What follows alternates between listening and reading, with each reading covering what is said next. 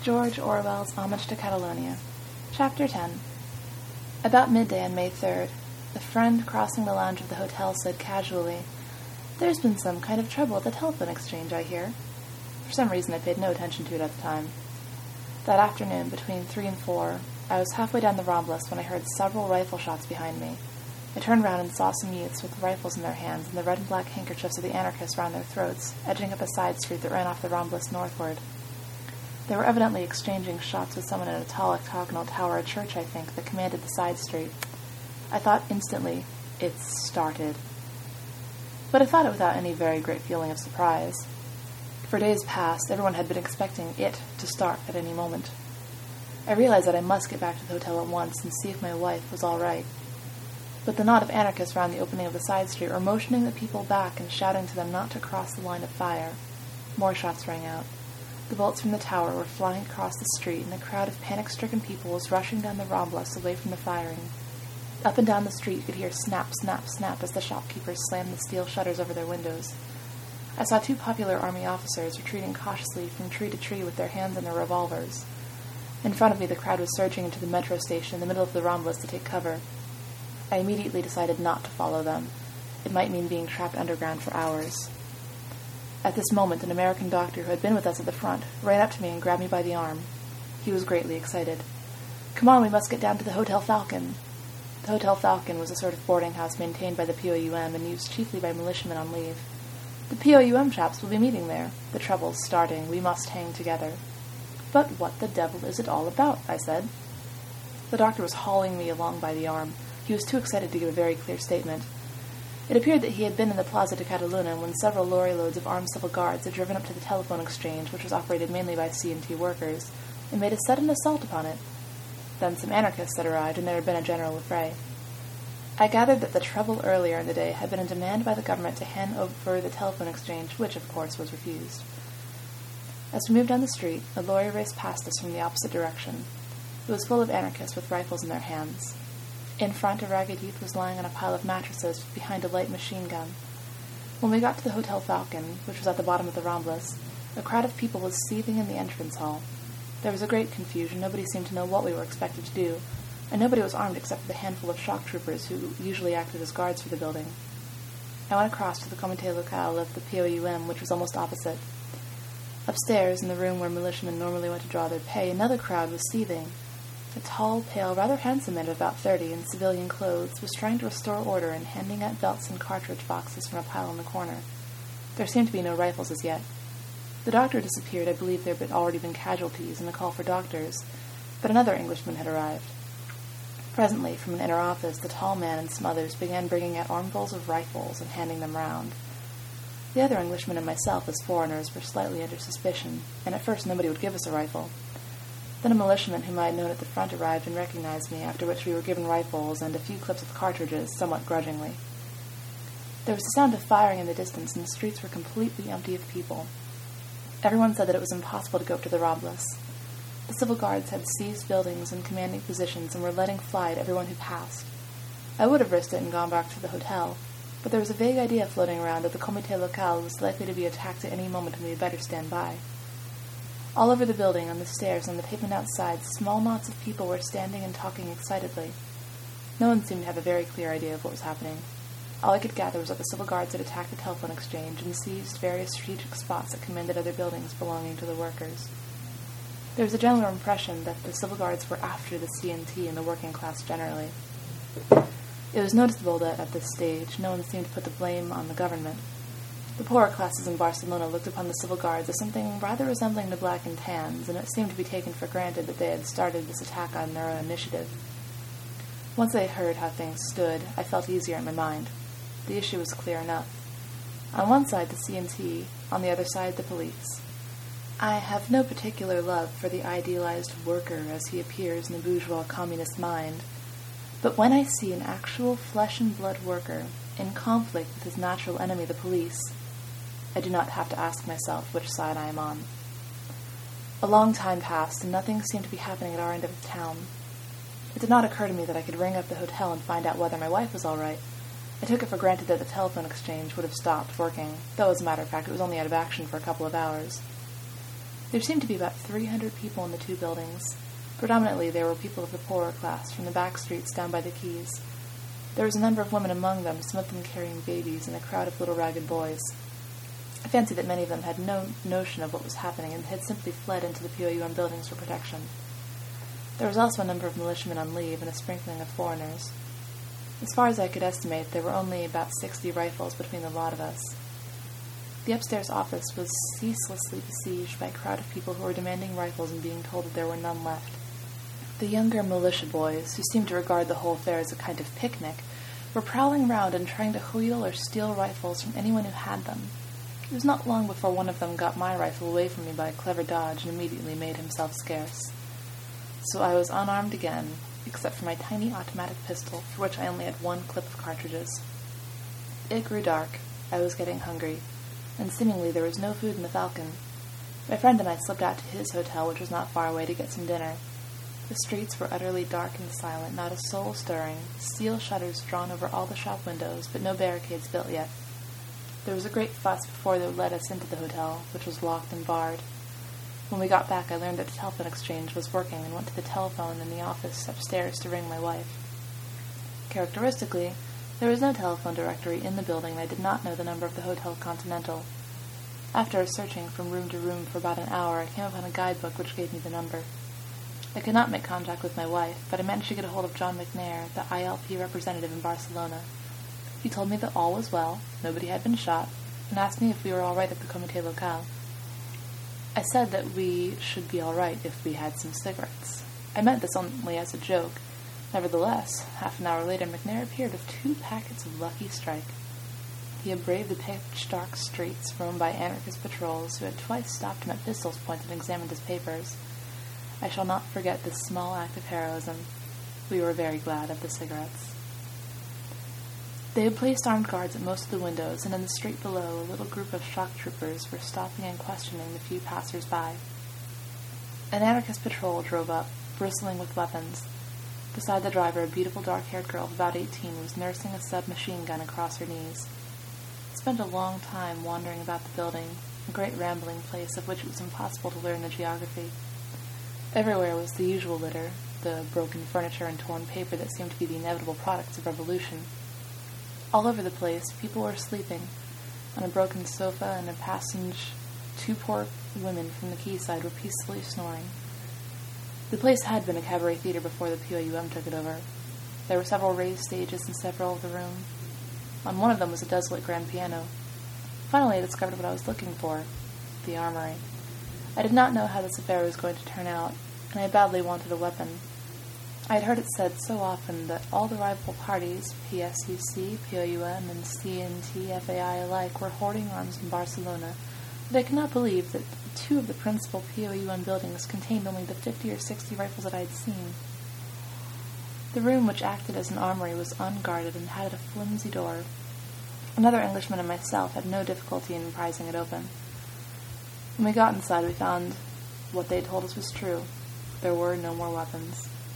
All we found there were about 24 small-bore rifles of an obsolete pattern and a few shotguns with no cartridges for any of them.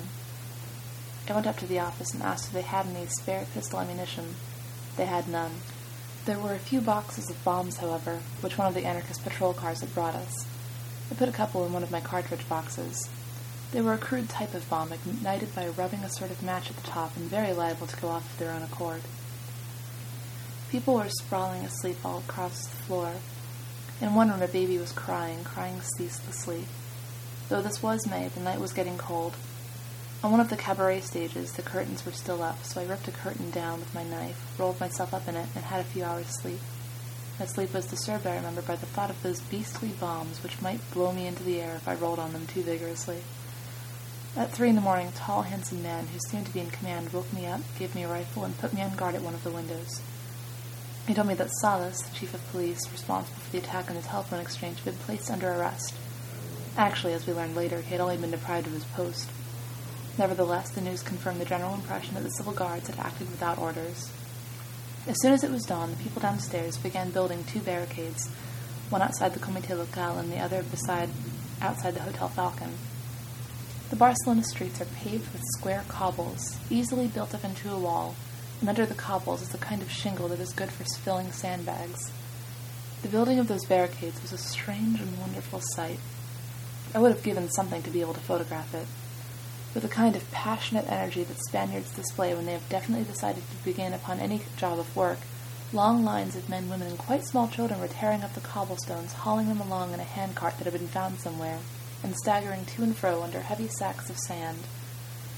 In the doorway of the Comité Local, a German Jewish girl in a pair of militiaman's trousers, whose knee buttons just reached her ankles, was watching with a smile. In a couple of hours, the barricades were head-high, with riflemen posted at the loopholes, and behind one barricade a fire was burning and men were frying eggs. They had taken my rifle away, again, and there seemed to be nothing that one could usefully do. Another Englishman and myself decided to go back to the Hotel Continental. There was a lot of firing in the distance, but seemingly none in the Ramblas. On the way up, we looked in at the food market. Very few stalls had opened. They were besieged by a crowd of people from the working-class quarters south of the Ramblas. Just as we got there was a heavy crash of rifle fire outside. Some panes of glass in the roof were shivered, and the crowd went flying for the back exits. A few stalls remained open, however. We managed to get a cup of coffee each and buy a wedge of goat's milk cheese, which I tucked in beside my bombs. A few days later, I was very glad of that cheese. At the street corner where I had seen the anarchists begin firing the day before, a barricade was now standing. The man behind it, I was on the other side of the street, shouted to me to be careful. The civil guards in the church tower were firing indiscriminately at everyone who passed. I paused and then crossed the opening at a run. Sure enough, a bullet cracked past me, and comfortably close. When I neared the POUM executive building, still on the other side of the road, there were fresh shouts of warning from some shock troopers standing in the doorway, shouts which, at the moment, I did not understand. There were trees and a newspaper kiosk between myself and the building. Streets of this type in Spain had a broad walk running down the middle, and I could not see what they were pointing at. I went up to the Continental, made sure that all was well, washed my face, and then went back to the POUM executive building. It was about 100 yards down the street to ask for orders. By this time, the roar of rifle and machine gun fire from various directions was almost comparable to the din of battle. I had just found Cobb and was asking him what we were supposed to do when there was a series of appalling crashes down below. The din was so loud that I made sure someone must be firing at us with a field gun. Actually, it was only hand grenades, which make double their usual noise when they burst among stone buildings.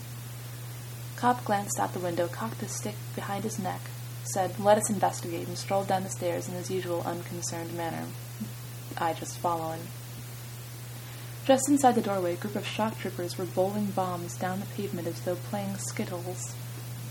The bombs were bursting 20 yards away with a frightful, ear-splitting crash which was mixed up with the banging of rifles. Half across the street from behind the newspaper kiosk, ahead, it was the head of an American militiaman whom I knew well, was sticking up for all the world like a coconut at a fair. It was only afterwards that I grasped what was really happening. Next door to the POUM building, there was a cafe with a hotel above it, called Cafe Mocha. The day before, 20 or 30 armed civil guards had entered the cafe, and then, when the fighting started, had suddenly seized the building and barricaded themselves in. Presumably, they had been ordered to seize the cafe as a preliminary to attacking the POUM offices later. Early in the morning, they had attempted to come out, shots had been exchanged, and one shock trooper was badly wounded and the civil guard killed. The civil guards had fled back into the cafe, but when the American came down the street, they had opened fire on him, though he was not armed.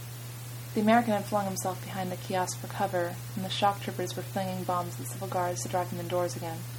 Kopp took in the scene at a glance, pushed his way forward, and hauled back a red-haired German shock trooper who was just drawing the pin out of a bomb with his teeth. He shouted to everyone to stand back from the doorway and told us in several languages that we had got to avoid bloodshed. Then he stepped out onto the pavement and, in the set of civil guards, ostentatiously took off his pistol and laid it on the ground. 2 Spanish militia officers did the same, and the 3 of them walked slowly up to the doorway where the civil guards were huddling. It was a thing I would not have done for 20 pounds. They were walking, unarmed, up to men who were frightened out of their wits and had loaded guns in their hands. The civil guard in shirt-sleeves and livid with fright came out of the door to parley with Kopp. He kept pointing in an agitated manner at 2 unexploded bombs that were lying on the pavement. Kopp came back and told us we had better touch the bombs off.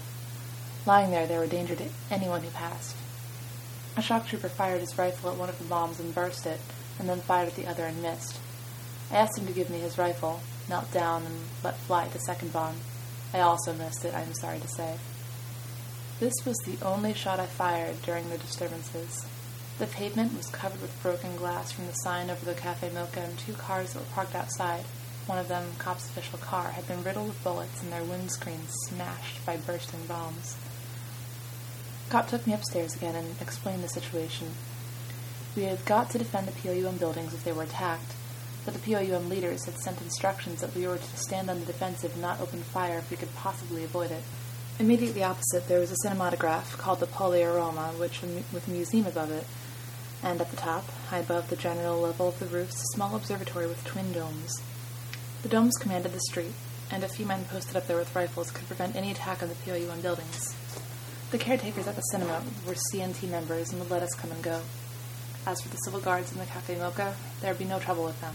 They did not want to fight, and would be only too glad to live and let live. Cop repeated that our orders were not to fire unless we were fired on ourselves or our buildings attacked. I gathered, though he did not say so, that the POUM leaders were furious at being dragged into this affair, but felt that they had got to stand by the CNT. They had already placed guards in the observatory. The next 3 days and nights I spent continuously on the roof of the Polyaroma, except for brief intervals when I slipped across the hotel for meals. I was in no danger. I suffered from nothing worse than hunger and boredom, yet it was one of the most unbearable periods of my whole life. I think few experiences could be more sickening, more disillusioning, or, finally, more nerve-wracking than those evil days of street warfare. I used to sit on the roof, marveling at the folly of it all. From the little windows in the observatory you could see for miles around vista after vista of tall, slender buildings, glass domes, and fantastic curly roofs with brilliant green and copper tiles, over to eastward in the glimmering pale blue sea, the first glimpse of the sea that I had had since coming to Spain. And the whole huge town of 1 million people was locked in a sort of violent inertia, a nightmare of noise without movement. The sunlit streets were quite empty. Nothing was happening except the streaming of bullets from barricades and the sandbagged windows. Not a vehicle stirring in the streets. Here and there along the Ramblas the trams stood motionless, for their drivers had jumped out of them when the fighting started. And all the while the devilish noise, echoing from thousands of stone buildings, went on and on like a tropical rainstorm. Crack, crack, rattle, rattle, roar. Sometimes it died away to a few shots, sometimes it quickened to a deafening fusillade, but it never stopped while daylight lasted. And punctually next dawn it started again. What the devil was happening, who was fighting whom, who was winning, was at first very difficult to discover. The people of Barcelona are so used to street fighting and so familiar with the local geography that they knew by a kind of instinct which political party will hold which streets and which buildings. A foreigner is at a hopeless disadvantage. Looking out from the observatory, I could grasp that the Ramblas, which is one of the principal streets of the town, formed a dividing line. To the right of the Ramblas, the working-class quarters were solidly anarchist. To the left, a confused fight was going on among the tortuous by-streets, but on that side the PSUC and the civil guards were more or less in control. Up at our end of the Ramblas, round the Plaza de Catalunya, the position was so complicated that it would have been quite unintelligible if every building had not flown a party flag. The principal landmark was the Hotel Colón, the headquarters of the PSUC, dominating the Plaza de Catalunya. In a window near the last O, but one in the huge Hotel Colón that sprawled across its face, they had a machine gun that could sweep the square with deadly effect. 100 yards to the right of us down the Ramblas, the JSU, the Youth League of the PSUC, corresponding to the Young Communist League in England, were holding a big department store whose sandbagged side windows fronted our observatory. They had hauled down their red flag and hoisted the Catalan national flag. On the telephone exchange, the starting point of all the trouble, the Catalan national flag and the anarchist flag were flying side by side. Some kind of temporary compromise had been arrived at there, but the exchange was working uninterruptedly and there was no firing from the building. In our position, it was strangely peaceful. The civil guards in the Café Mocha had drawn down the steel curtains and piled up the cafe furniture to make a barricade. Later, 6 of them came onto the roof, opposite to ourselves, and built another barricade of mattresses over which they hung a Catalan national flag. But it was obvious they had no wish to start a fight. Cop had made a definite agreement with them. If they did not fire at us, we would not fire at them. He had grown quite friendly with the civil guards by this time, and had been to visit them several times in the Café Mocha. Naturally, they had looted everything drinkable in the cafe possessed, and they made Kopp a present of 15 bottles of beer. In return, Kopp had actually given them one of our rifles to make up for one they had somehow lost on the previous day. Nevertheless, it was a queer feeling sitting on that roof. Sometimes I was merely bored with the whole affair, paid no attention to the hellish noise, and spent hours reading a succession of Penguin Library books which, luckily, I had bought a few days earlier. Sometimes I was very conscious of the armed men watching me 50 yards away. It was a little like being in the trenches again. Several times I caught myself, from force of habit, speaking of the civil guards as the fascists. There were generally about 6 of us up there. We placed a man on guard in each of the observatory towers, and the rest of us sat on the lead roof below, where there was no cover except a stone palisade. I was well aware that at any moment the civil guards might receive telephone orders to open fire. They had agreed to give us warning before doing so, but there was no certainty that they would keep their agreement. Only once, however, did trouble look like starting. One of the civil guards opposite knelt down and began firing across the barricade. I was on guard in the observatory at the time. I trained my rifle on him and shouted across, "Hi, don't you shoot at us." "What?" "Don't you fire at us, or we'll fire back." No, I wasn't firing at you. Look down there." He motioned with his rifle toward the side street that ran past the bottom of our building. Sure enough, a youth in blue overalls with a rifle in his hand was dodging around the corner. Evidently, he had just taken a shot at the civil guards in the roof. "I was firing at him. He fired first." I believe this was true. "We don't want to shoot you. We're only workers, the same as you are." He made the anti-fascist salute, which I returned. I shouted across, "Have you got any more beer left?" "No, it's all gone." The same day, for no apparent reason, a man in the JSU building, further down the street, suddenly raised his rifle and let fly at me when I was leaning out of my window. Perhaps I made a tempting mark. I did not fire back. Though he was only 100 yards away, the bullet went so wide that it did not even hit the roof of the observatory. As usual, Spanish standards of marksmanship had saved me. I was fired at several times from this building. The devilish racket of firing went on, but so far as I could see and from all I heard, the fighting was defensive on both sides. People simply remained in their buildings or behind their barricades and blazed away at the people opposite. About half a mile away from us there was a street where some of the main offices of the C&T and the UGT were almost exactly facing one another. From that direction the volume of noise was terrific. I passed down that street the day after the fighting was over, and the panes of the shop windows were like sieves. Most of the shopkeepers in Barcelona had their windows crisscrossed with strips of paper so that when a bullet hit a pane it did not shiver to pieces. Sometimes the rattle of the rifle and machine gun fire was punctuated by the crash of hand grenades. And at long intervals, perhaps a dozen times in all, there were tremendously heavy explosions which at the time I could not account for. They sounded like aerial bombs, but that was impossible, for there were no airplanes about. I was told afterwards, quite possibly it was true, that agents provocateur were touching off masses of explosives in order to increase the general noise and panic. There was, however, no artillery fire. I was listening for this, for if the guns began to fire, it would mean that the affair was becoming serious. Artillery is a determining factor in street warfare. Afterwards, there were wild tales in the newspaper about batteries of guns firing in the streets, but no one was able to point to a building that had been hit by a shell. In any case, the sound of gunfire is unmistakable if one is used to it. Almost from the start, food was running short. With difficulty and under cover of darkness, for the civil guards were constantly sniping into the Ramblas, food was brought from the Hotel Falcon for the 15 or 20 militiamen who were in the POUM executive buildings. But there were barely enough to go around, and as many of us as possible went to the Hotel Continental for our meals. The Continental had been collectivized by the Generalite, and not, like most of the hotels, by the C&T or UGT, and it was regarded as neutral ground. No sooner had the fighting started than the hotel filled to the brim with the most extraordinary collection of people.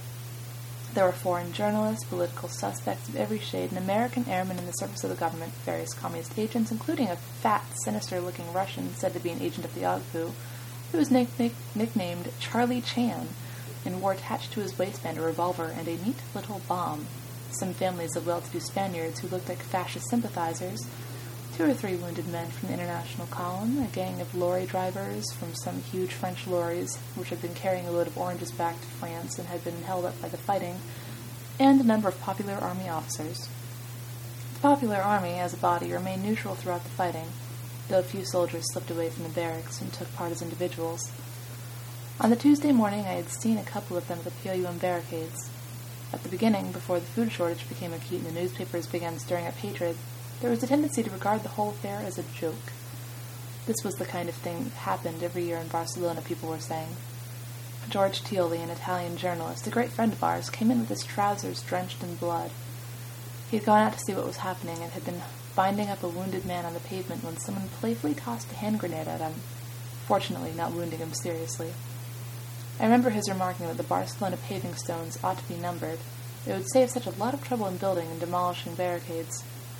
And I remember a couple of men from the International Column sitting in my room at the hotel when I came in, tired, hungry, and dirty after a night on guard. Their attitude was completely neutral. If they had been good party men, they would, I suppose, have urged me to change sides, or even opinioned me and taken away the bombs of which my pockets were full. Instead, they merely commiserated with me for having to spend my leave in doing guard duty on a roof. The general attitude was, this is only a dust-up between the anarchists and the police. It doesn't mean anything. In spite of the extent of the fighting and the number of casualties, I believe this was nearer to the truth than the official version which represented the affair as a planned rising.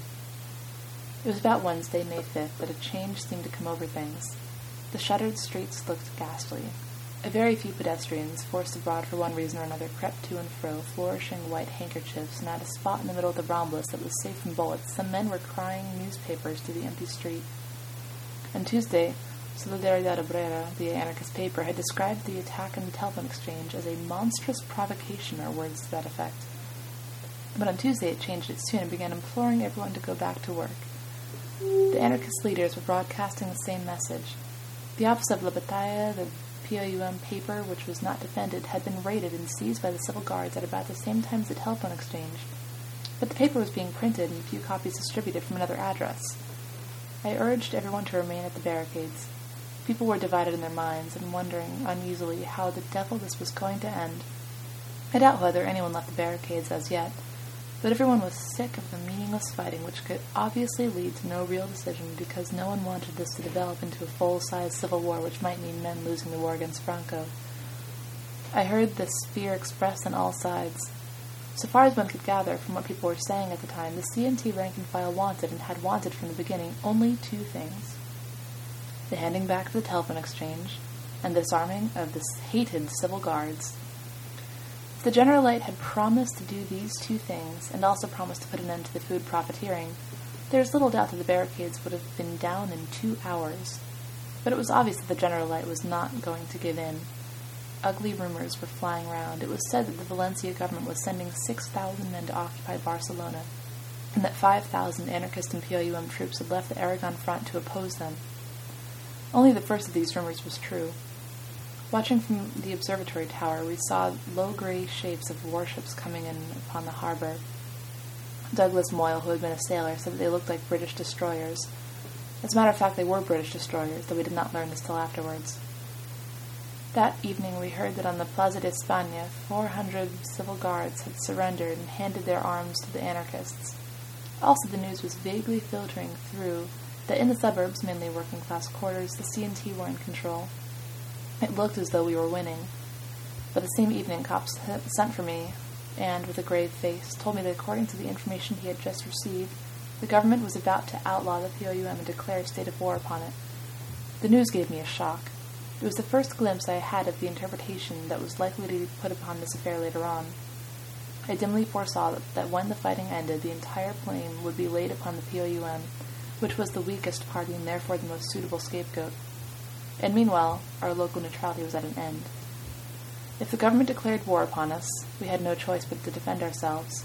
And here at the executive building we could be certain that the civil guards next door would get orders to attack us.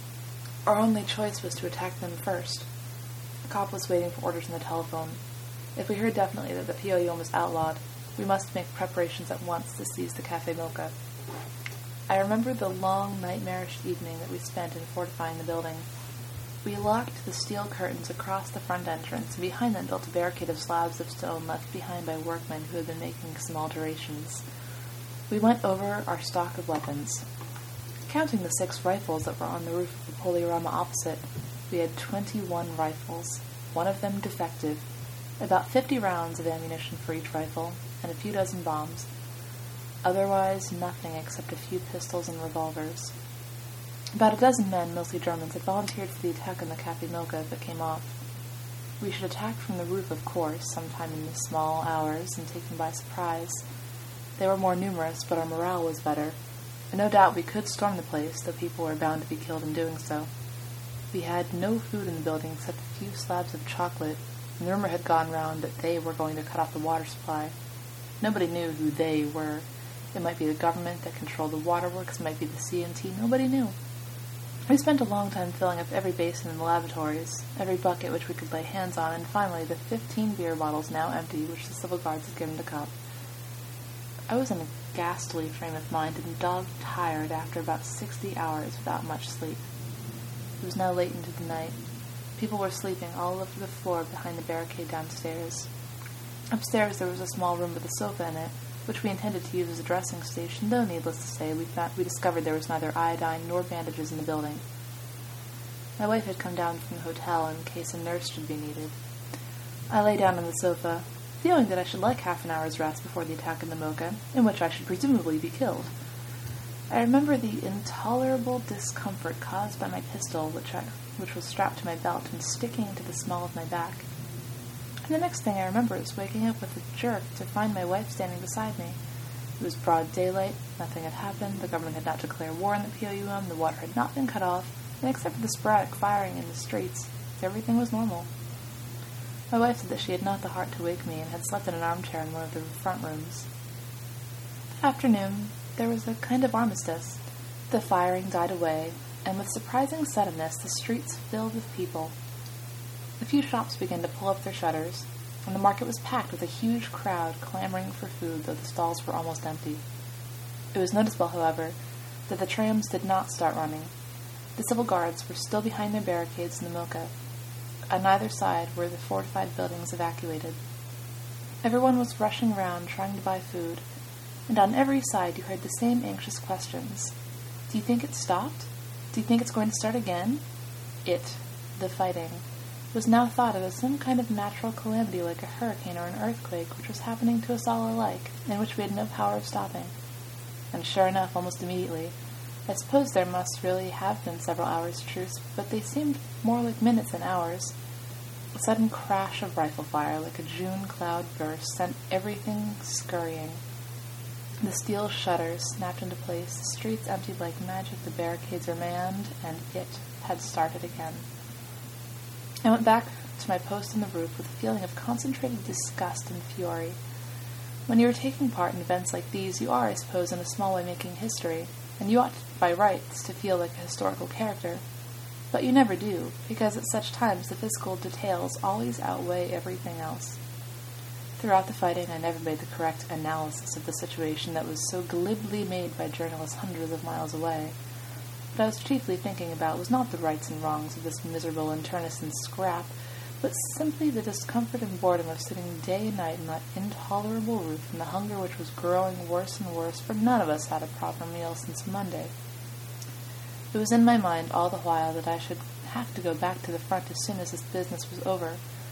It was infuriating. I had been 115 days in the line, and had come back to Barcelona ravenous for a bit of rest and comfort, and instead I had to spend my time sitting on a roof opposite civil guards as bored as myself, who periodically waved to me and assured me that they were workers, meaning they hoped I would not shoot them, but who would certainly open fire if they got the order to do so.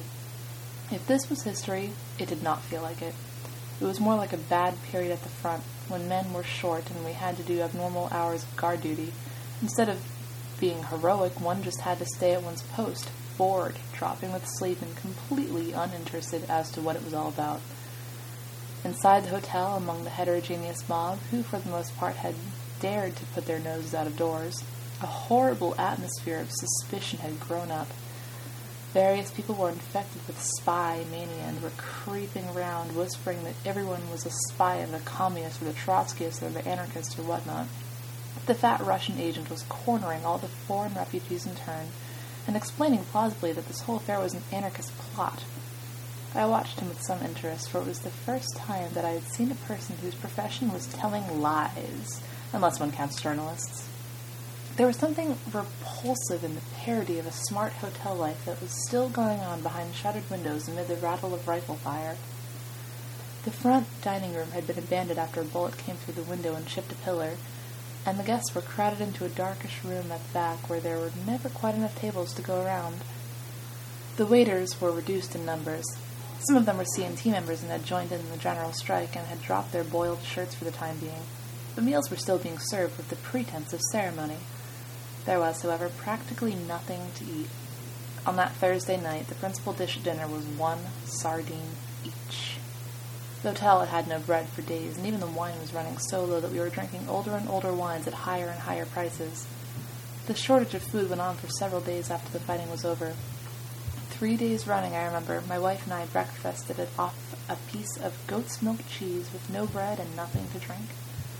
The only thing that was plentiful was oranges. The French lorry drivers brought quantities of their oranges into the hotel. They were a tough-looking bunch. They had with them some flashy Spanish girls and a huge porter in a black blouse. At any other time, the little snob of the hotel manager would have done his best to make them uncomfortable. In fact, would have refused them to have them on the premises. But at present they were popular because, unlike the rest of us, they had a private store of bread, which everyone was trying to catch from them. I spent that final night on the roof, and the next day it really did look as though the fighting was coming to an end. I do not think there was much firing that day, Friday. No one seemed to know for certain whether the troops from Valencia were really coming. They arrived that evening, as a matter of fact. The government was broadcasting half-soothing, half-threatening messages asking everyone to go home and saying that after a certain hour anyone found carrying arms would be arrested. Not much attention was paid to the government's broadcast, but everywhere the people were fading away from the barricades. I have no doubt that it was mainly the people's food shortage that was responsible. From every side you heard the same remark: "We have no more food, we must go back to work." On the other hand, the civil guards, who could count on getting their rations so long as there was any food in the town, were able to stay at their posts. By the afternoon the streets were almost normal, though the deserted barricades were still standing.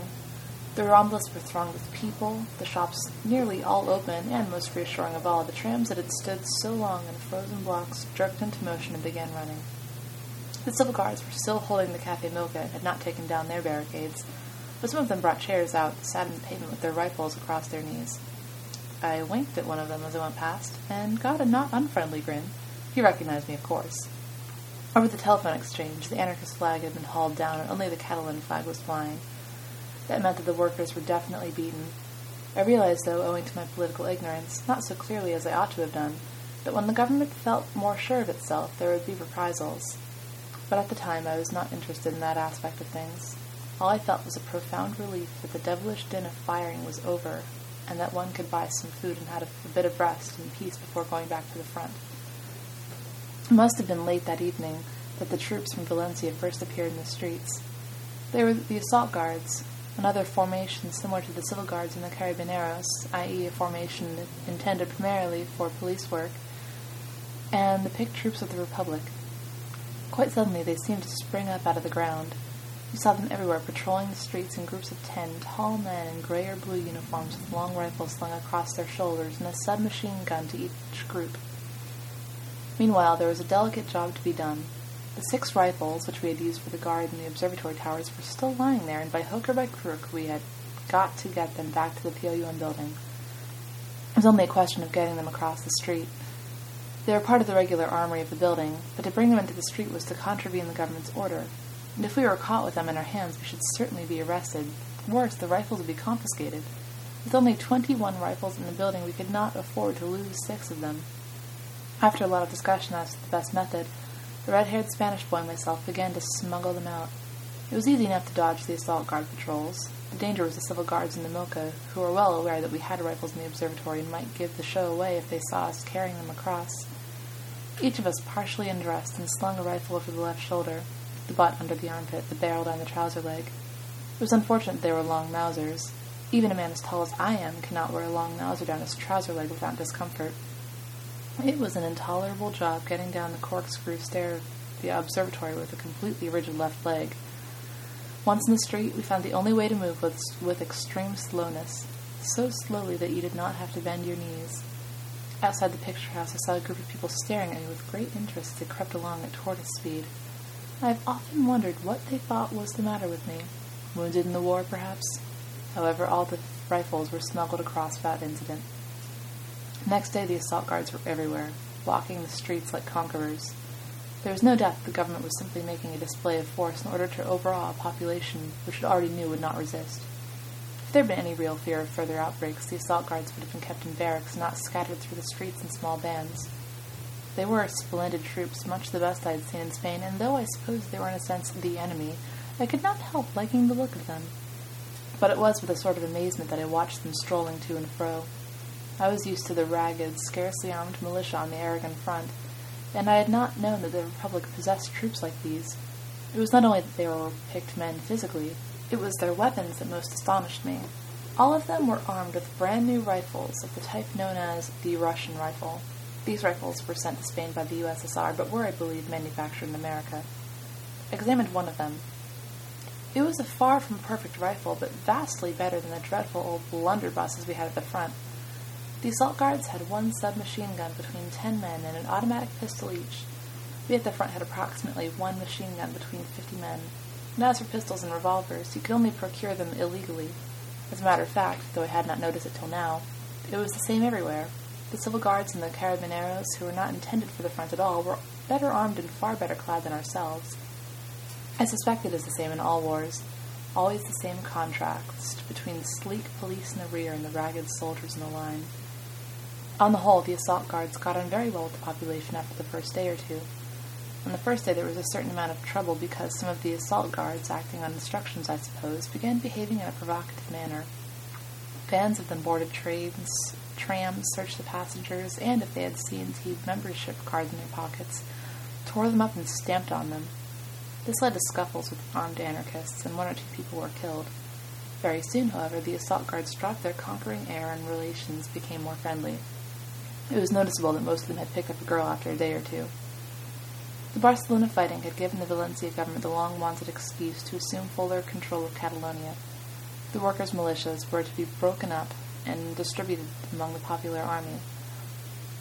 The Spanish Republican flag was flying over Barcelona, the first time I'd seen it, I think, except over a fascist trench.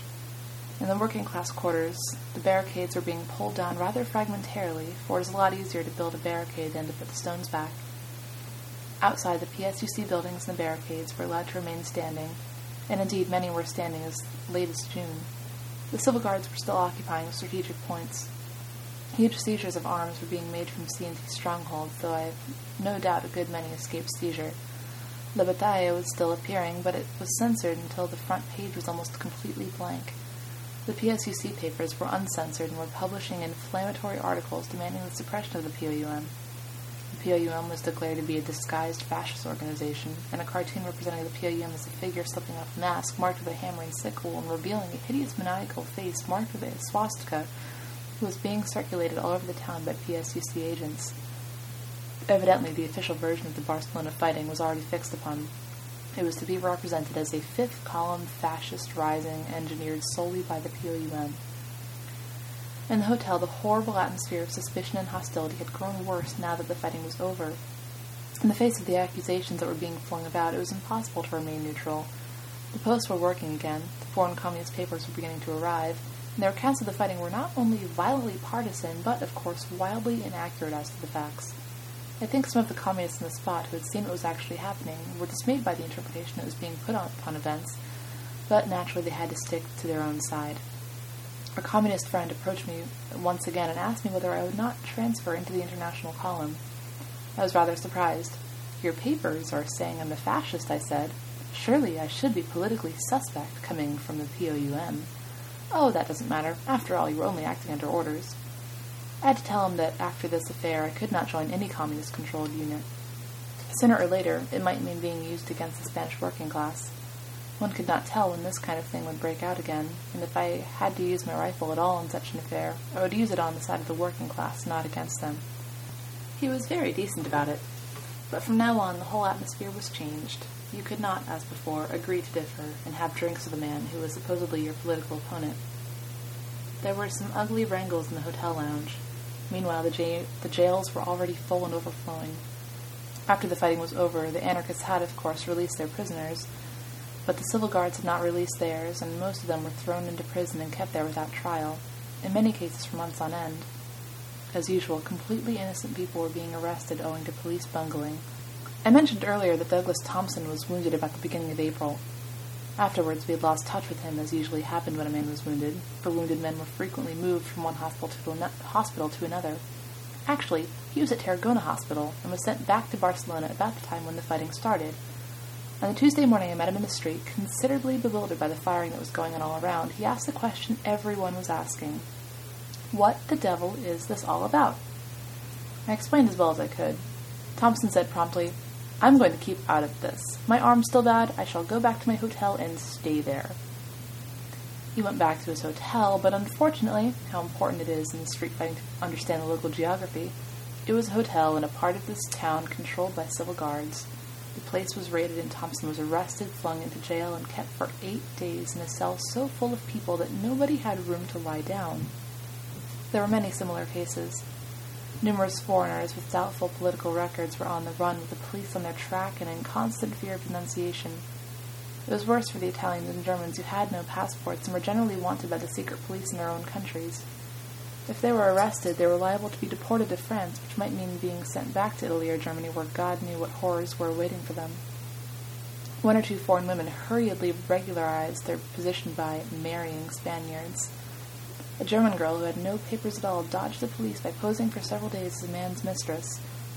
I remember the look of shame and misery on the poor girl's face when I accidentally bumped into her coming out of the man's bedroom. Of course, she was not his mistress, but no doubt she thought I thought she was. You had all the while a hateful feeling that someone hitherto your friend might be denouncing you to the secret police.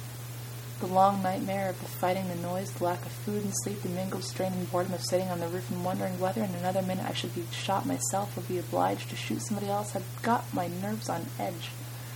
I had got to the point when every time a door banged I grabbed for my pistol. On Saturday morning there was an uproar of shots outside and everyone cried out, "It's starting again!" I ran into the streets to find that it was only some assault guards shooting a mad dog.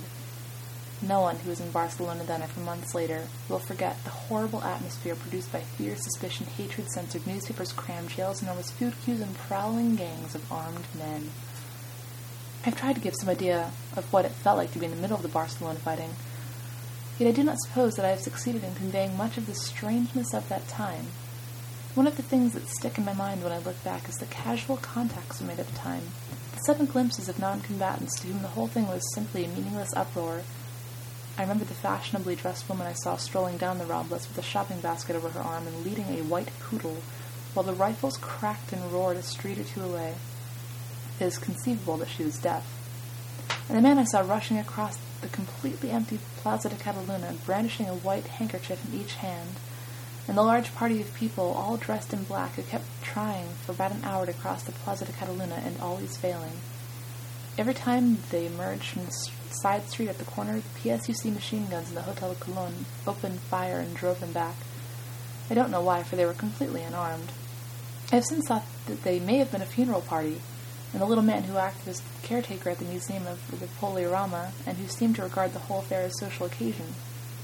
He was so pleased to have the English visiting him. The English were so simpatico, he said. He hoped we would all come and see him again when the trouble was over. As a matter of fact, I did go and see him, and the other little man, sheltering in a doorway, who jerked his head in a pleased manner toward the hell of firing that was coming over the Plaza de Cataluna, and said, as though remarking that it was a fine morning, "So, we've got the 19th of July back again." And the people in the shoe shop who were making my marching boots. I went there before the fighting, after it was over, and for very few minutes again during the brief armistice on May 5th. It was an inexpensive shop, and the shop people were UGT and may have been PSUC members. At any rate, they were politically on the other side, and they knew that I was serving with the POUM, yet their attitude was completely indifferent. Such a pity, this kind of thing, isn't it? And so bad for business. What a pity it doesn't stop. As though there wasn't enough of that kind of thing at the front, etc., etc. There must have been quantities of people, perhaps a majority of the inhabitants of Barcelona, who regarded the whole affair without a nicker of interest, or with no more interest than they would have felt in an air raid.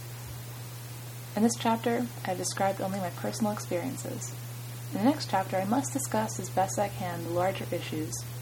What actually happened and with what results?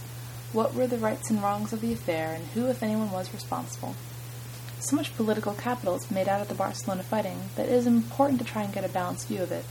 An immense amount, enough to fill many books, has already been written on the subject, and I do not suppose I should exaggerate if I said that 9/10 of it is untruthful. Nearly all the newspaper accounts published at the time were manufactured by journalists at a distance, and were not only inaccurate in their facts, but intentionally misleading. As usual, only one side of the question has been allowed to get to the wider public. Like everyone who was in Barcelona at the time, I saw only what was happening in my immediate neighborhood, but I saw and heard quite enough to be able to contradict many of the lies that have been circulated.